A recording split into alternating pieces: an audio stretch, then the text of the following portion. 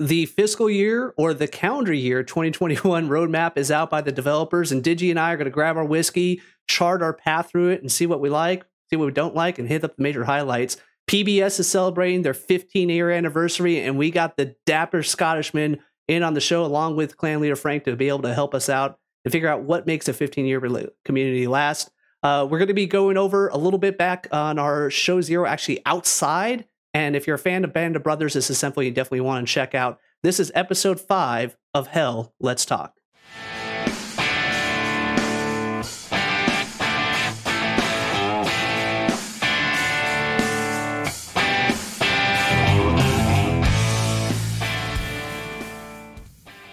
And we are back. Digi, back in the seat. I see you've already been started. You can't have a Scottishman on the show and not pregame a little bit with some liquor here. Agreed. And we are looking fresh. And I think, our guest is probably tops the chart in how to dress while streaming. It's good to be back again. This is episode 5, as you said. Looking forward to this show in particular. I think we're going to go through a lot of debrief material, in addition to some really good segments we've got listed up here. Indeed. We've been busy with the winter seasonal. I'd say like half of the Hell Let Loose community has been busy with Valheim playing Vikings over the last couple weeks. That game is a scourge, man. It is the absolute time suck as they all go. But carving out the Hell Let Loose time to see what changes are coming in with the dev brief and just enjoy that last little bits of Update 8. So let's go ahead and we already kind of teased on it. Let's go ahead and bring in the dapper Scottish man, Sheeps. Welcome to Hell Let's Talk. Sheeps. Welcome, buddy. Welcome.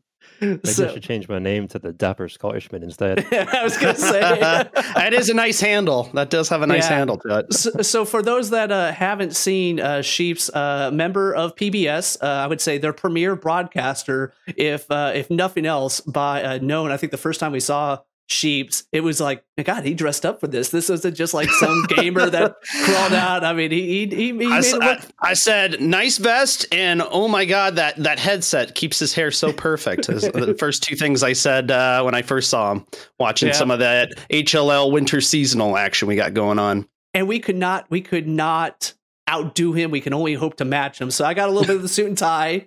Digi's got there. Sheeps, I think you're already meeting with the show here as far as the drinking levels. Earlier you showed what bottle you drinking for today's show. What do you got happening right now? A bottle of Tamnavulin, which is a brand new bottle for me. But yeah, it's a real nice one. It's mellow. Good. We'll see how much of it I get through this show. Good. So before we do our cheers, you want to go ahead and introduce a little bit about yourself, because I think there's one thing that it kind of highlights, especially as we go through this, a different perspective that maybe you kind of speak more for the common man of Hell Let Loose. But go ahead and introduce a little bit of yourself. That's what I would hope so. I mean, I've been playing Hell Let Loose for on and off for a year or so. I think I started around lockdown in March. Mm-hmm. But I don't know, just something about this game, from that first little bit where I got the artillery shells coming in on the beach assault. Your body's exploding into various parts. Exactly. I fell in love with it. But really, it's just a nice way to socialize with some friends. So I'm not as hardcore into all the meta plays and the loadouts as maybe you guys are, but I love this game. No, that's good to hear. So with that said, let's go ahead, as we always do, a toast. Cheers to everybody. Cheers. Across the pond. Salute.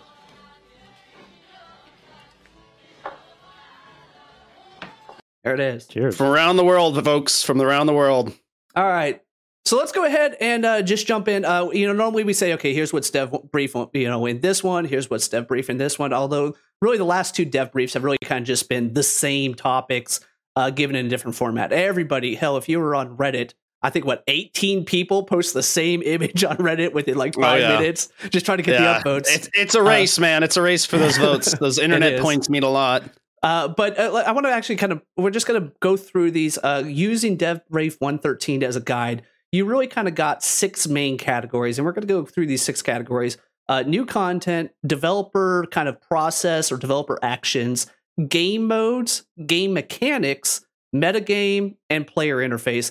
And I think a lot of people just said, we are sick and tired about new content. Well, I actually went through the numbers. There was a total of 25 questions in 113 that really were just kind of duplicated in the roadmap. 7 were related to new content.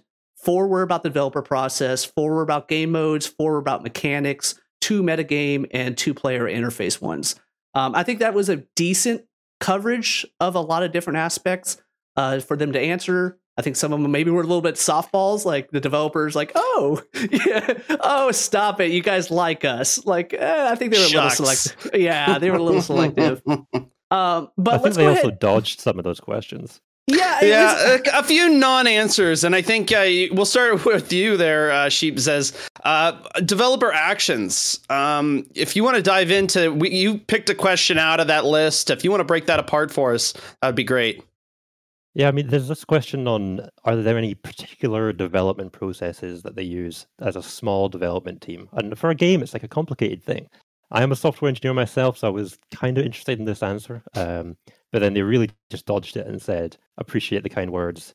And it's about finding the right-minded teammates. It's like, you just really dodged the question there. I would have loved some behind the scenes, like, here's how the artists work, here's how the developers work, here's how they work together. But no, it was a bit of a dodge. And with this being Valentine's Day, I think we're going to kind of maybe throw a clip of it. It almost feels like a relationship that we have with the developers.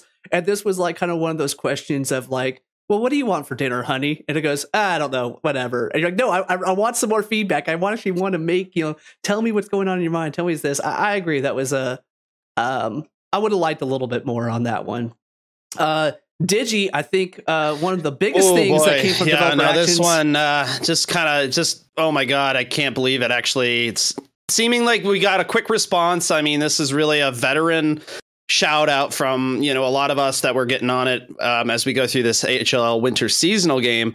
But what they had posted there is, we have made the decision to lock the .ini files to avoid exploits, grain-breaking alterations. As we've had to lock this, we've collected a huge number of community-specific AA settings and have included these as an AA setting, and it's listed as the community under options menu. Great. I'm no hacker man by any stretch of the word, and I thought I was getting clever over there.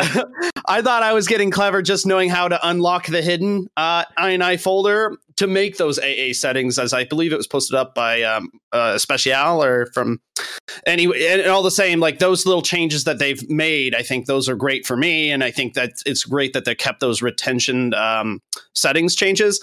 But oh my goodness, did I not know at the time that those .ini files, like that's like the almighty power in there, because you can do some serious groundbreaking stuff. Like you could change everything visual, from removing foliage like hedgerows and trees, which just flattens out the whole map and you could see for miles, right?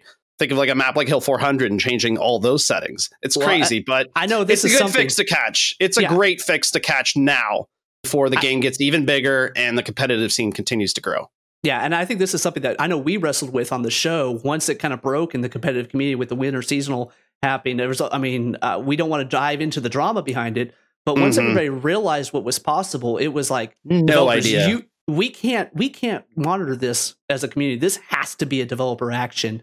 And this for the competitive game, even for when people think, hey, this guy's hacking, and you look at him, he's really not, anything amazing. There's a lot of questionable stuff that I think is going to get answered about this. And this is not, I want to clarify, this is not an issue with Black 17 or, Black Matter or Team 17. It's the Unreal Engine. And the fact that I think they kind of opened this up and now have found these other issues with the engine. 100% lock it down, keep the integrity of the game. This is a huge one. Yeah, it just puts we have huge trust in everybody in the community, but it just eliminates that mental fear when you're playing the game just by locking it. Levels everything out. Sorry, Sheepsies, what were you saying? I was going to just say that those INI files are basically a backdoor into Unreal Engine, and so it really makes sense to lock it down, especially for the integrity of the competitive scene. It's a massive thing to have trust in that everyone's playing on a fair level. Well, competitive scene, public scene, this affects everybody that logs game wide. in. It's game wide. So that was the main developer actions. Mhm. I think we'll kind of talk a little bit later on about their messaging. But let's get into what they talked about the metagame in both these dev briefs. Sheeps, you highlighted here something about the front lines. Oh yeah, there was this question around, are defined front lines the desire of the dev team? Or are you looking to have a more linear, what was that, adjusting the linear nature of sectors? And their answer was saying that the sector system, meaning the square system, was a legacy implementation, and that they want to move away from that, which is really interesting because I'm wondering maybe that's something around potentially not having blue and red zones that are aligned to sectors. I would love to see that. Before that roadmap kind of came out with some of the tweaks they were thinking, I was thinking maybe that you could have the blue sector wrap around, and maybe it was based on where troops are. That would be a really interesting thing. But it seems like they're maybe just tweaking around where those garrisons go. Yeah, and I think, a while back ago, I forgot on what episode we highlighted one of our heroes was a hexagonal approach. Like this grid, 200 meter by 200 meter, is overlaid on these great maps. It's oversimplifying the actual complexities that get down to the nitty gritty of the game. I mean, flanks are always moving. Hopefully, in that setup where if the map does alter and, your blue is moving with wherever your troop movements are, it's not shown on the enemy map, right? Long are the days of the sneak. But the fact of the matter is there's got to be a better design that actually encompasses more organic flow of the battle. And, you're not punishing just based on, well, here's the line, right? Here's the point. Here's the line. That's what you have to work with. And we'll show this on an example. Newer players coming into this, when they see that map and they're like, well, okay, where can I place a garrison? Where can I spawn in? What's friendly territory? If you don't have that visual aid to say, this is friendly, this is enemy, these are where you can spawn, then it makes it real hard to get into the game at the start. Indeed. And oh my goodness, what a difference it would make if that was on the maps. Like, correct me if I'm wrong, but I don't believe seeing on any of the maps that it references those grids as 200 by 200 meters. Even just something simple write that on the in-game maps is maybe, hey, these grids, just for reference, that's 200 meters by 200 meters squared. Yeah. So that seems to be the most common question is like, why can't I build it here? Check the map. let's just go for a bold question at this point. Okay. Because I think, there's a few things that Sheep's highlighted on here that ultimately is a key design, and like the legacy is hard to get rid of. Do you think that the developers have built so much on the structure of this game, having the grid system, that we'll always have these same grids? Or do you think, we'll ever get away from it? I don't know. It's almost like to the point of no return, I think. Yeah, in a sense, like, again, I think it simplifies it in a good way, though. There are some pros to the cons. I think for like a newer player, if you say grid E2, it's like, boom, he's in this little box, right? And you can kind of reference it and you go numpad or keypad if you're weird. It's honestly to that sake that I don't think it'll go away in that sense, because it really makes effective and efficient way to identify stuff fast. It just doesn't reflect the actual natural flow when you're talking like, oh, I can't place garrison here because it's not on that line, so on and so forth, right? Yeah, I mean, you can separate what the developers are using internally to keep track of things and still have a grid system on that map. But I was surprised that they kind of said that they're so deeply tied into the implementation of sector control. I guess it makes sense thinking about it, because those blue sectors, those spawning sectors, are always aligned with those map sectors. But I don't know. I just kind of figured that. I think you could keep that grid overlay and just reflect the blue and the red just to move where it is. Right. But I totally agree to that. I think you guys are bringing up really two distinctions. What the grid is a grid a reference system or a game mechanic system? And I think, good point. From a reference system, you definitely got to have it, because if you go back to the hexagonal, you're like, they're at hexagon 128.6. Like, that's going to be, or 126B or something like that. But as a game mechanic, I think if you look at, a lot of the veterans, I'm going to air quote this veterans here, looks at update 6, because the mechanics weren't as dependent on the grid system. And in fact, Digi, let's go ahead and move into what kind of came out of 114, was talking about, hey, garrisons, you could move into the red zone. So I'm going to put up this image here. It's got real tasty here. So let's up with the graphic. Yep. So this is Digi's quick. I did this about 20 seconds in Paint. High quality. Yes. Nothing but the best for the show. But I took a random, just a random crack at what is about that half distance. So what's 200 meters roughly, or sorry, 100 meters roughly from the point, because they're saying you will be able to lock up one of these garrisons in this forward red position from 100 meters out. So the red line is just a generalization. I use this map here in particular, just kind of those two bottom ones are centralized locations, just a little off to the left or mid center. So you don't really have a whole lot of space to work with this implementation. If you can see just everything to the right side of those red lines, you could theoretically build a garrison. It just might get locked up as soon as that person steps beyond a strong point, right? I mean, like it wouldn't take much to lock up those forward offensive garrisons, just with that meta. So you'd have to kind of really either work from the top angle and try and get your diagonal distance as great away from where the likely spawn they might have is. But yeah, I mean, truly defenders can stop an assault, whether knowingly or unknowingly, just walking around out front, and they can really crush those early garrisons down. Yeah, and let's go ahead and kind of step a little bit back here. What came with 114 specifically is they acknowledge that they're going to be putting garrisons back into the red zone. If you're a new player into this game, you have not been into the glory days of pre-update 7, where you can put red zones, garrisons around. We talked about in previous episodes. The wild yeah, West. Just garrisons everywhere. it was a lot of fun. But yeah, no. So garrisons can now be placed in that red zone, that first grid, that column, of any point of the red, and garrisons will then cost 100 supplies if you were to build them in that red. And again, it's just saying garrisons placed in that red zone are disabled if enemies are within 100 meters of them. And this is to encourage that conservative placement. So as you can see in that those red lines on the map graphic here, I mean, that's roughly that 100 meters from the strong point. So technically, if a defender just were to go just a little bit outside the strong point, they would shut down any garrison pretty fast. So, I mean, and Sheeps, you talked about that wraparound. You mentioned that wraparound. So essentially what I think is going to happen here is they're going to say, okay, you could put a red zone garrison outside of the active sector and hope you have map control. So if we're looking down here on this graphic, a Siegfried line, there is no reason to put a red zone garrison in the active sector. And these are just 2 squares right in front of it. Just put it back in your friendly, keep it down to the 20 meter. Right now, the garrisons get locked at 20 meter instead of having a 5 times multiplier to get to 100. But what it will open to is, okay, if Siegfried is active down here, maybe you actually do put it up maybe 2-3 grid squares above and get a little bit of that wrap effect.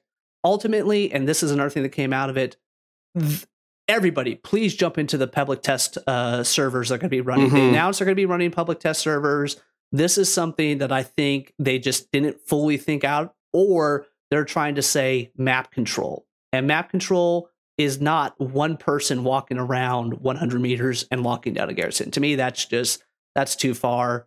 I'm happy, but I think, it's just not going to bring it back.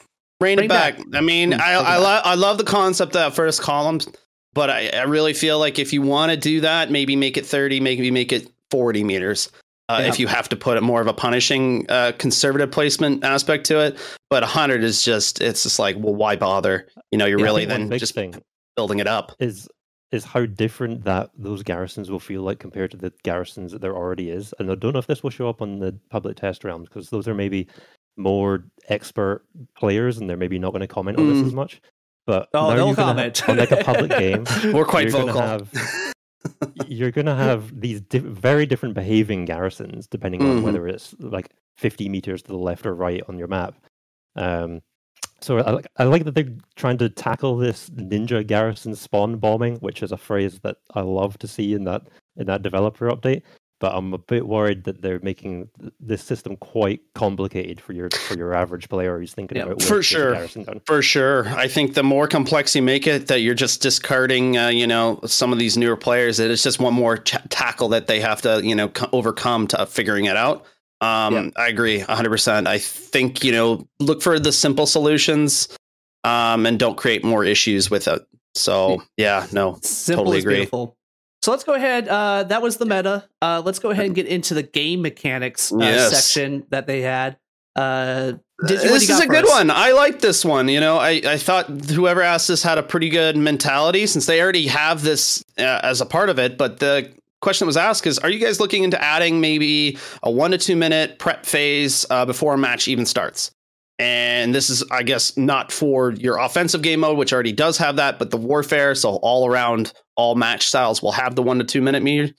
And this would just be to give people a little more time to plan the attack, to figure out what roles they needed in a squad. And ultimately, my point is actually form and fill squads.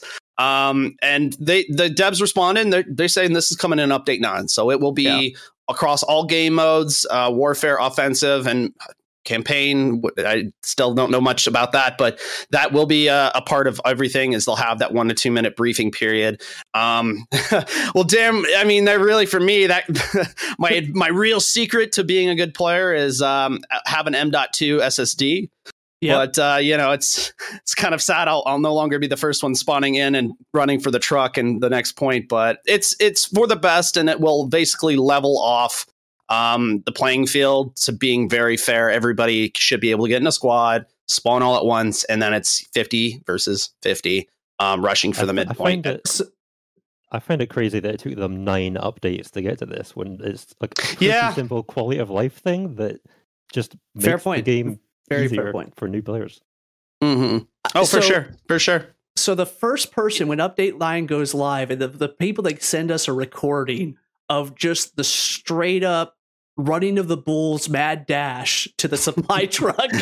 Well, I mean, I miss the, before even vehicles were there and everybody was just a mad dash. Like you had 50 players running from the midpoint, all running towards it, like somebody spamming on, like some Vietnam War songs as you're running to the mid-cap point. Like this is the good old days that, I'll fondly remember. And now, since everything's changed with the new meta and the trucks, making this change again, Sheep says, I agree. It really, update 9, it took before you realize, well, okay, like people with SSDs are loading in faster than, the spin drive. So I agree. I think this is a real good level way to make sure everybody gets in a squad. And you have that moment to even chat with your squad. Like, hey, who's new? Do you have any questions? All right, off the bat.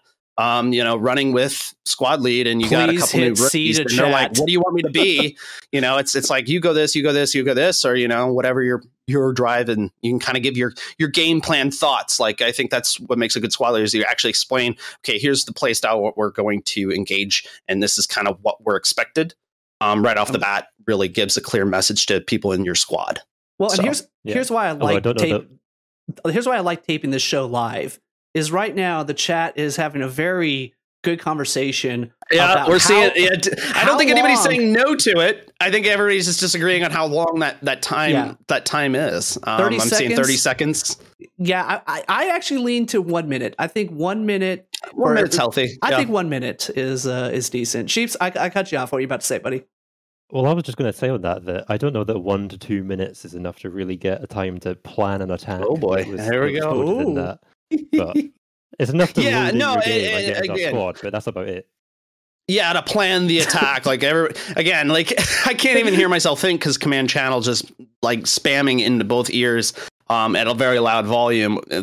My main focus starts with the squad, and I encourage everybody, it's all driven through the squad tactics. So make sure your squad knows what's going on before you're trying to figure out what the hell this other squad is doing from the commander, I think a minute is fine, Inchon, and in that regard. A minute to get into a squad, a minute to talk it out with them, and then maybe first off, make sure everybody has comms. You're figuring out command chat.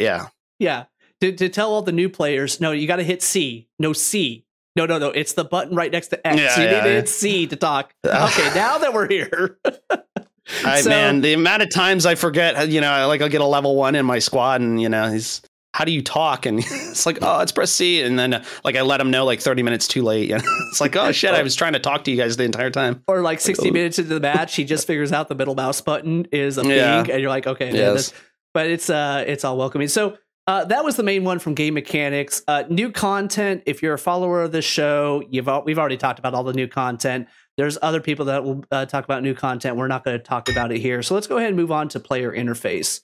Digi, you highlighted this one about the Viavox, which I'm hesitant to say, because last show when we talked about Viavox, I know we laid into it pretty good on that last show, but the question was, would it be possible to implement a way to increase or decrease command channel versus squad channel voice volumes?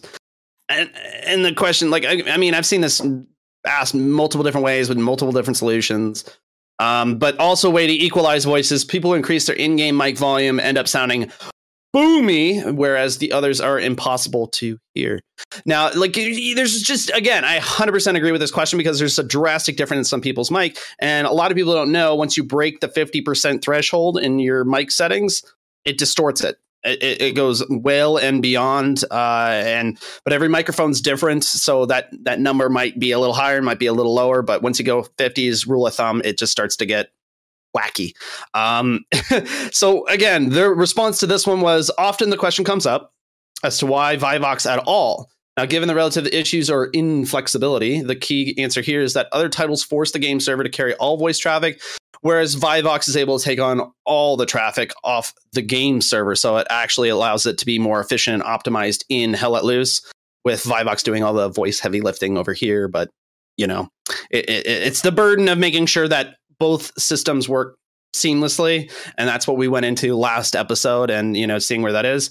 The Vivox update in Dev 114 was, we also have included in Update 9 the ability to reconnect to the Vivox server via the in-game options menu, and this it's like unplugging and plugging it back in, may resolve your voice over IP bug, and depending on the issue that you are experiencing. So the solutions, they're going to pre-program in the software to basically plug off, turn off, turn on again, and hopefully it works for the best. So yeah, there's some steps they're working through.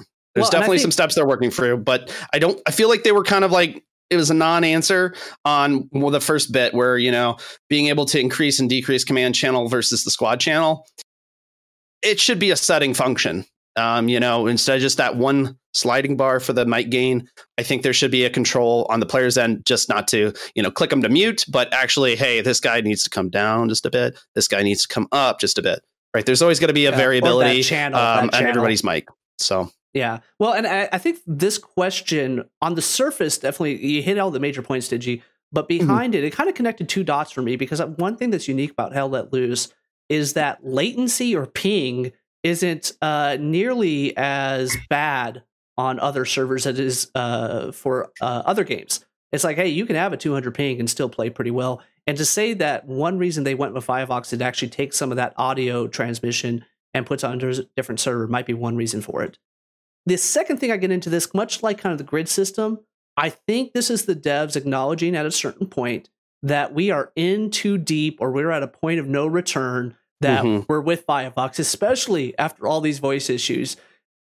If I was a developer or project manager, I would say, no way in hell we're going to open back up that Pandora's box. This is what we got. If Vivox allows it, comes through anything, I think this was kind of a nice way to say, you got what it is, and this, you know, suck it up. Like that deal. Yeah, for the time, yes. You know, you've got the next question. I think it's another great player interface question. Inchon, if you want to lead off with that. Yeah, so this is a player interface that isn't so much in-game, but out of game. And I highlighted this on a previous episode of when we talked about bros.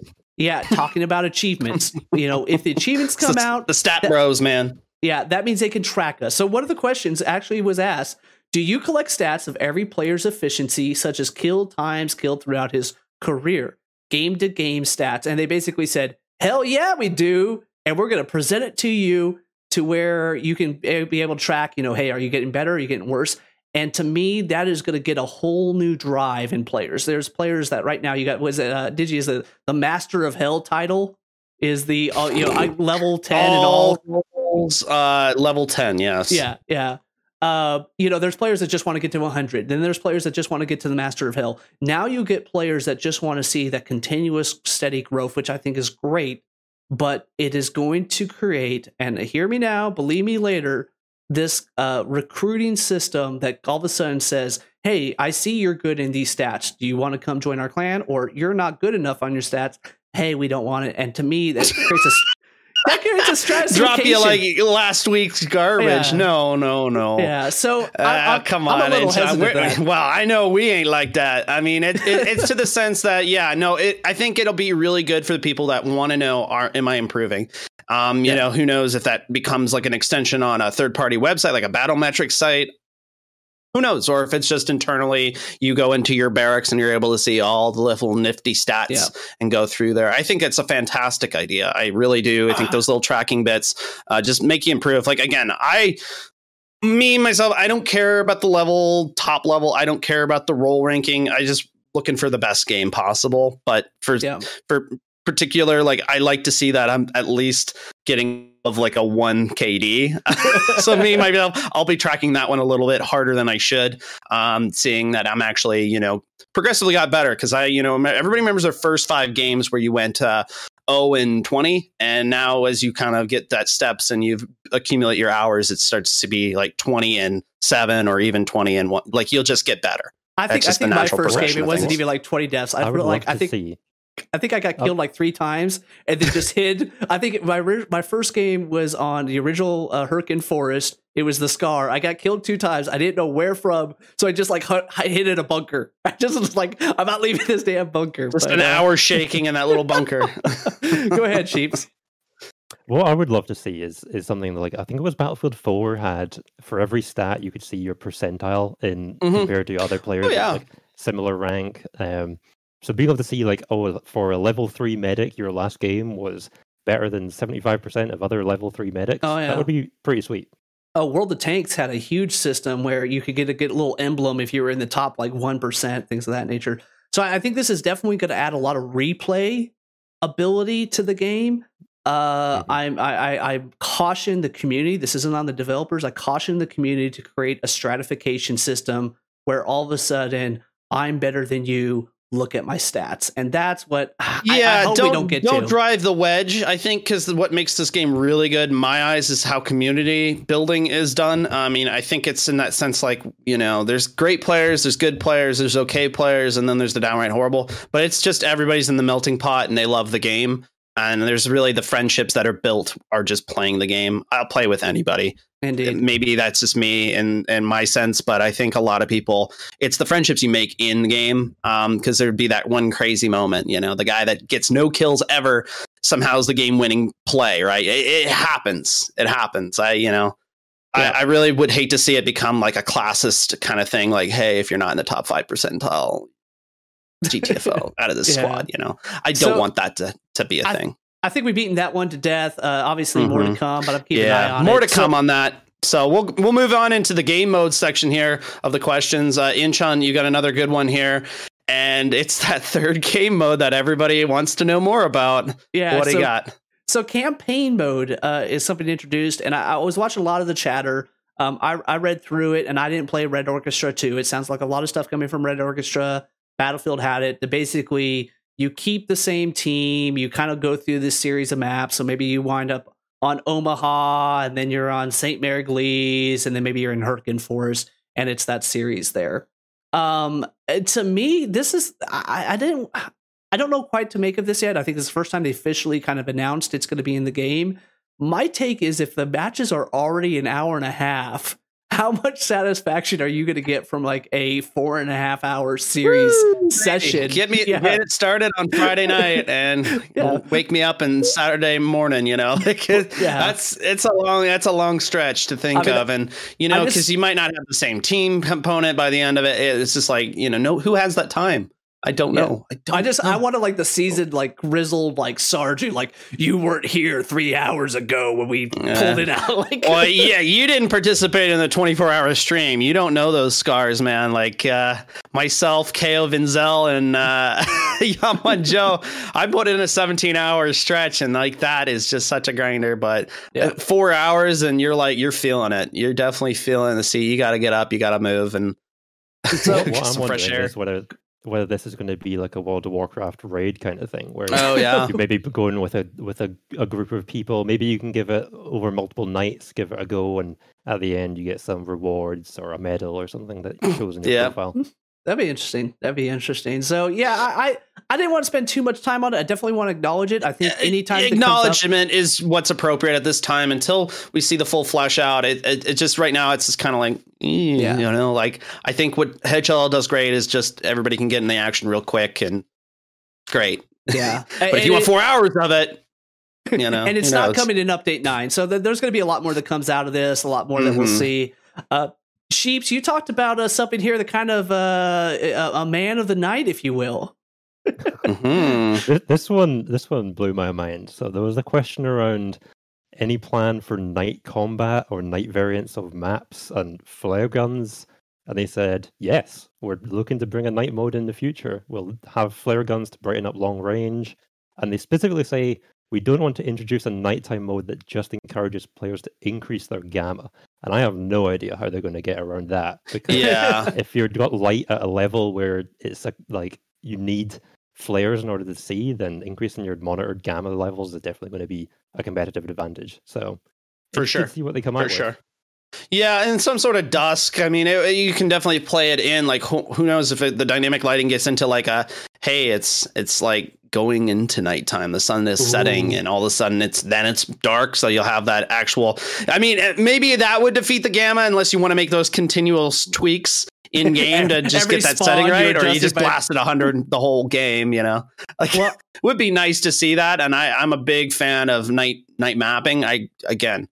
Seeing artillery fall and explosions and stuff, like just the fires maybe off of a burned tank, you know, or lighting the squad that's walking behind it, and you see them, you know, like the engagements are endless. And I think it's more exciting because it's that element of surprise. And I play a lot of horror like co-op games, and it's just that little bit of like the unknown, what's around that corner, and it's dark and it's kind of spooky, and then all of a sudden you're face to face with like 20 players coming down the road. Who knows? I mean, really, if you got to go that route, I think they should then bring in like either an artillery flare, like you were saying, or have a command call in for like a flare to be dropped and to illuminate this battlefield. Like, it's just endless. I think that would be a really crazy dynamic. I will only accept night mode. The idea of it being like pitch black. Just the idea of it being like pitch black with artillery, high explosives coming in, tank shells flying over your head. It'll be wild. The idea of that from an experience point of view. Yeah, I mean, oh my god, like an urban combat, you know, like you're just fighting through the streets of Carentan at dark, and all of a sudden, you know, like you just see that window silhouette of a body just flash up as they start shooting the gun. Like, I mean, I could go on and on. I think that'd be just amazing if they can nail it out right. But as you said, the gamma, there could be some imbalancing. And trying to get around that would be the question. So I will only accept night mode under one condition: that I can kill somebody with a flare gun. I want to be able to shoot somebody with a flare gun and kill him. Shoot somebody with a flare gun or smack him with a shovel. You might be able to sneak up a little bit easier. But all the same, I mean, that's the wrap up of the specifics from those questions. But let's go to, when do we ultimately expect to see update 9? It's really bold prediction time. Can I get an Inshan guarantee as to what he thinks update 9 will be dropping? Actually, you try to put me to these guarantees. Every show, you try to get me on a guarantee here, Digi. It's a guarantee. And actually, you know what? On this one, I don't know if I want to. Let's see. Digi, you showed your bottle. Sheeps, you showed your bottle of what you're drinking. I don't know if I'm willing to put a bottle of whiskey on this. I might do it because I actually think we're going to see update 9 based upon the public test environment or public test server. So if we go back through and look at how the path for update 8 came out with the public PTE, public test environment, it was announced October 9th. They did one public test environment just to kind of get the servers up and running. Then they did a second one, which was really actually the test. And then after that, it was 28 days from the test when we actually saw update 8. So if I overlay that same schedule, excluding public test 1 for the server, I actually predict, and here, you know what, Digi? I'm going to go ahead and put it out there. We will see update 9 anywhere between March 26th and April 8th. That is if everything holds tight, that is when we're going to see update 9. We'll see. I'm not so sure about it, but yeah, and hopefully the PTE goes a little bit smoother since this is their second rendition of it. So maybe they were able to work out the kinks faster. I still think it needs a good amount of time in PTE just to work out all the issues. So maybe it's a little bit shorter. Maybe it's just about the same.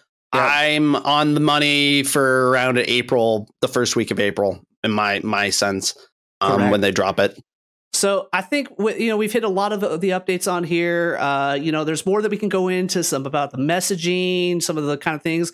We're going to go ahead and hold that for another show because I really want to get talk about the winter seasonal, because there was a lot of stuff that happened with the winter seasonal over the last 2 weeks. So The redemption bracket was active. Let's go ahead and switch over to that. You actually saw Phoenix. I'm going to just go ahead and draw another bold prediction. My possible, surprise team has beaten their way through the redemption bracket and is now, I think, are they fighting right now for against the line or fighting today to get into the final 6 teams on it? PBS, Sheeps, you guys faced 82nd last week. Didn't turn out the way you wanted, but how did that match go? That match was great fun. It felt pretty evenly split. It wasn't one of those steamrolls, which is always what you want to avoid. There was fighting over that middle point on the map, which is always good fun, and that's what I look for in any Hell Let Loose game. So I was more than pleased with how we did there. But I just got an update from the chat. Is PHX just won 5-0 against the 20th? So they will be moving in to face in the redemption bracket round 4 against the training camp. Yeah. So I think the main matches. I think the highlight was the battle. There was 2 NA teams versus 2 EU teams, and. Well, NA, we didn't. This is a little bit of sobering moment. It's not fun to lose and then report that you lost 24 hours later. Digi, wasn't here. I wasn't here. Yeah, Digi was our fall guy. See when it was here. So they wanted me to be the fall guy because I was not playing. Yeah. And, lay it on me, I guess. WTH moved past. Both rounds were 5-0s. WTH moved past NPA. And Exodus moved past Hell Let Loose training camp. In the next battle, what we'll see is WTH versus Exodus. That to me is just 2 titans clashing together. As I look to that match, I want to kind of go throw out here. Exodus has faced 3 of the teams that is still alive in the redemption bracket.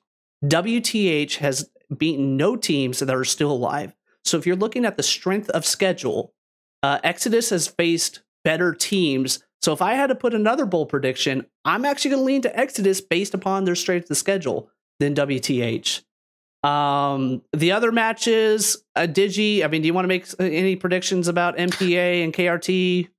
I just like what I've been seeing with the KRT and Odd Company combo. Like, man, that the guy that runs their streams there for Odd Company, he's on the ball. He's able to kind of like broadcast several of his clan's members as they're playing throughout, and he switches. And the name is escaping me, but really wonderful streaming that coming out of there. And I mean, the gameplay that KRT and OC has been bringing is really, really top notch. I think MPA, the Badger Squad, and BHB versus KRT and OC, that'll be a really good matchup. I think that'll be a really well balanced matchup of the conglomerate teams. I think it'll be a really good to see how everything kind of strives out. I look forward to seeing how that one pans.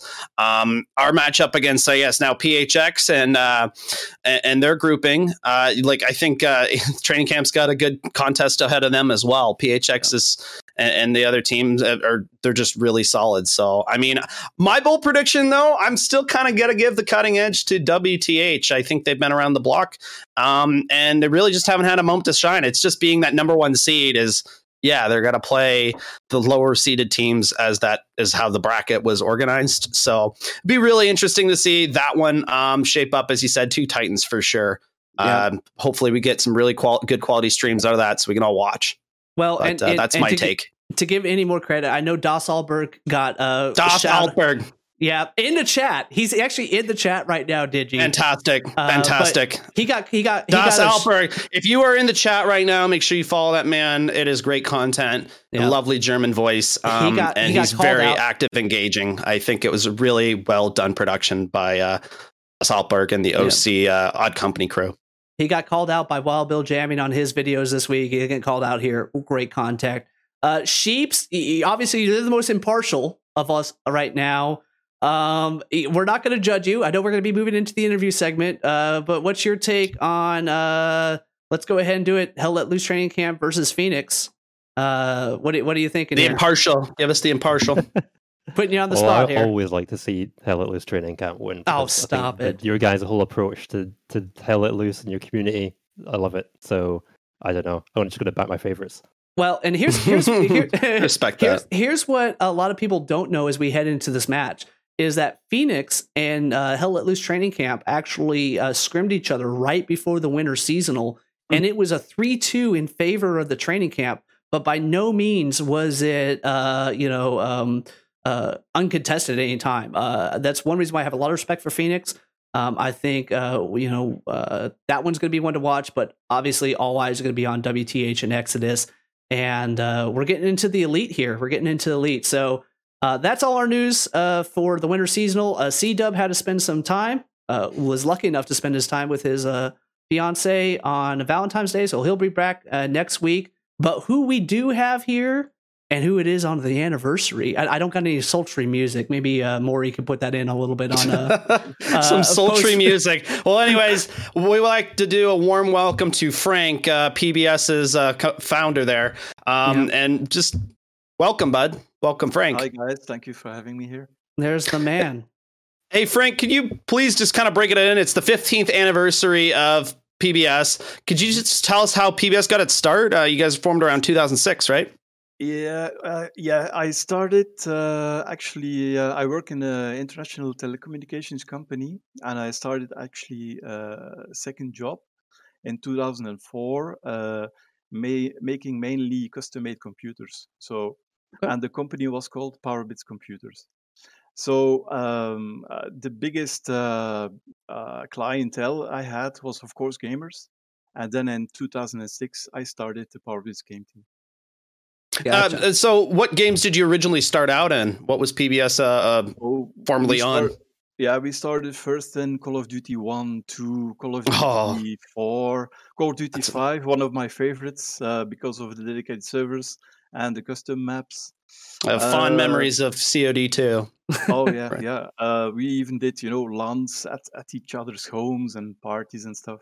Mm-hmm. After that, we switched to the Battlefield Bad Company, of course, also one of my favorites. And then we moved on to Battlefield 3, 4, Battlefield 1. And we kind of got stuck to, first of all, Hell Let Loose that we're doing now, and Rising Storm 2. And Gotcha. in these two games, we still have 6 top rank servers. So you've really been in the first person genre for since the start, and just talk about your lineage. A lot of great games. I'm sure a lot of great memories. So the question comes to me: 15 years at every anniversary. I know you don't want to divulge too much on the internet and open source, but that was longer than my first marriage. Okay, you guys have been a community longer than my first marriage lasted. So what is the secret to having a community last that long? Well, we give each other flowers on Valentine. No. Oh, no. We are a team that holds team play, fun, friendship, integrity high in its banner. There's no, we call every member a star in PBS. There's no elitism. Every guy, the one who starts, and a veteran player, they are all treated the same. And we look at their character, not just their skills. Mm-hmm. That's really important. That's really important. Mm-hmm. Sheeps, I want to kind of point that direction also to you, as we got Frank here, but obviously you've picking up the PBS banner, you've presented it. How about for you? I mean, how long have you been in the community, and why do you think the secret to PBS's success? So I was looking around when I first started playing Hell Let Loose, because it's one of those games you realize that if you really want to get into it, then a clan or a community is the place to do it. So I was looking around at the top servers that are around, and something about that PBS mantra of integrity and friendship is spoke to me much more so as rather than really going for any kind of hardcore elitism top echelon players, because really I'm just here to have a good time and make some friends. So that's Exactly. what spoke Cheers to me to about that. PBS. Yeah, indeed. Cheers. I'll give it another one. I'm almost out. The show must be done because I'm almost out. Or You got a refill, pal. You just gotta get a full bottle. I didn't bring the bottles.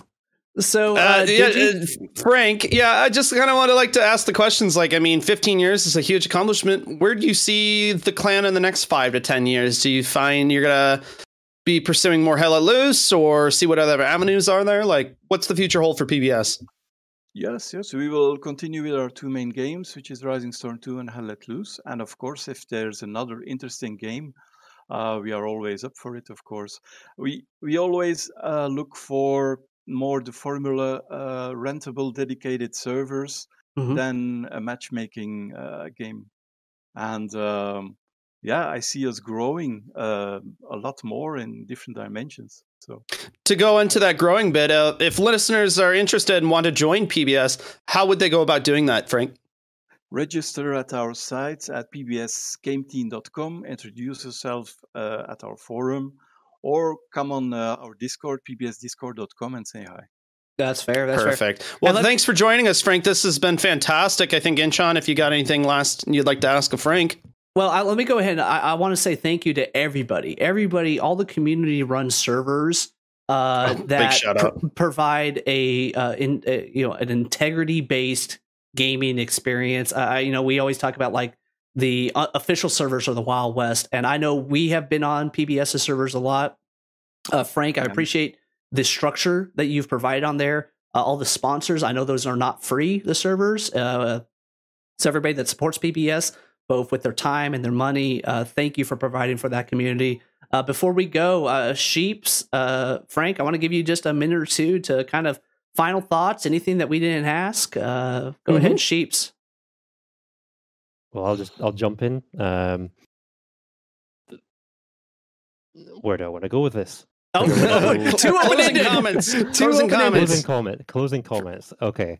Update 9. I am so looking forward to it. I love every update that they come out, even though sometimes people rant on them, but I'm happy with whatever the developers cook up.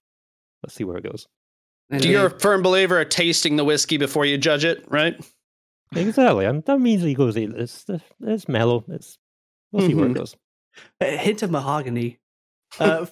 Frank, how about you? Closing thoughts, buddy, before we... I think this is a fantastic game, Hell Let Loose. We have been gaming games for 15 years, and this is a very unique game. We want to thank the developers for making this, and also you guys for supporting the game. Fantastic. Appreciate it. Yeah. Thank you, Frank. Right. So PBS, once again, congratulations on the 15-year anniversary. Sheeps, we're going to continue to watch you. And with your standing desk, your dapper suits, we can never imitated, often duplicated Sheeps and Frank. I appreciate you guys, everything, and we'll catch you on the battlefield later. Thanks for joining us, guys. Thank you. Thanks. Bye-bye. All right, Digi. Yeah, that was that was wonderful. I mean, I always love when we can engage with the communities abroad, and definitely. Give us a shout. I mean, we're very open. We're looking to kind of expand on that segment there. I mean, we like to do the community spotlights because it's what the community provides into the game that makes it important, especially with those community servers, actively engaged admins. I mean, it just makes the game better when you really got that much involvement. Indeed. So, but to go on to our favorite bit of section, Inchon. Yeah, this was actually funny. Pretty good one. Heroes and zeros. Batter up. Yeah, it was actually funny because we didn't do the hero zero on the last segment, and then in the YouTube channel comments, which definitely put your comments on there, someone goes, "Where's the hero and zero?" So we got to bring it back. Our hero on this one is actually out of Sage. Now I'm going to be the one that slaughters the name. I'll go ahead and take this one for you, Digi. Sage Mangia. I'm going to go with Sage Mangia off of Reddit. I don't know if he's going through college, he's in sociology or whatnot, or he just found on this. But he translated the Maslow's hierarchy of needs and applied it to Hell Let Loose. And I thought it was great. From the intellectual level, from the gamer level. Let's just go ahead and go through it. If you're listening to this on the podcast, which, by the way, we are going to be putting this on the podcast. So at the base, at your base needs, it is frontline garrisons. Your safety needs is your backup garrisons. Once again, everything is based on the garrisons. Once you get out of your basic needs, you can go ahead to go to your logistical needs, and that's your resource nodes. Then you get a little bit of extra resources. You can get your outposts, repair stations, barricades, blah, blah, blah.